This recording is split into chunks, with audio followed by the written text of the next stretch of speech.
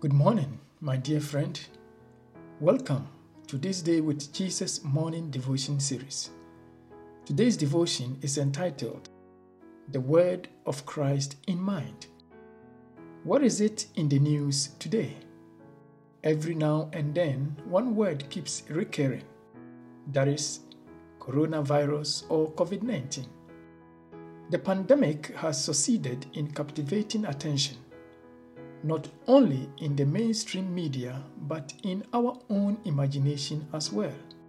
We have developed an acute awareness of our surroundings and the people around us.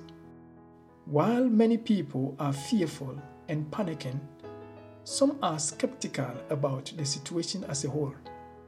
All of this is because our consciousness has been captured by the crisis. Here is where the Bible invites us to liberate our consciousness. Paul wrote to the church in Colossae in Colossians chapter 3 verse 16, "Let the word of Christ dwell in you richly, teaching and admonishing one another in all wisdom, singing psalms and hymns and spiritual songs with thankfulness in your heart to God."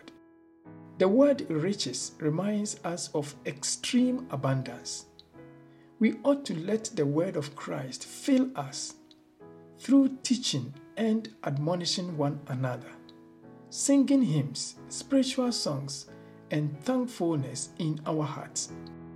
As we meditate on God's word, we fill our minds with Christ, and there will be no space left for the fear and panic of crisis.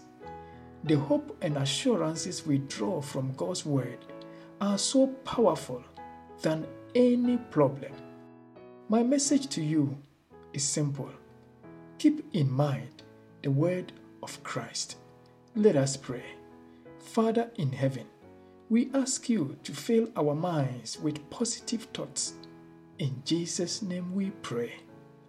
Amen. Jesus, how I trust Him, how I prove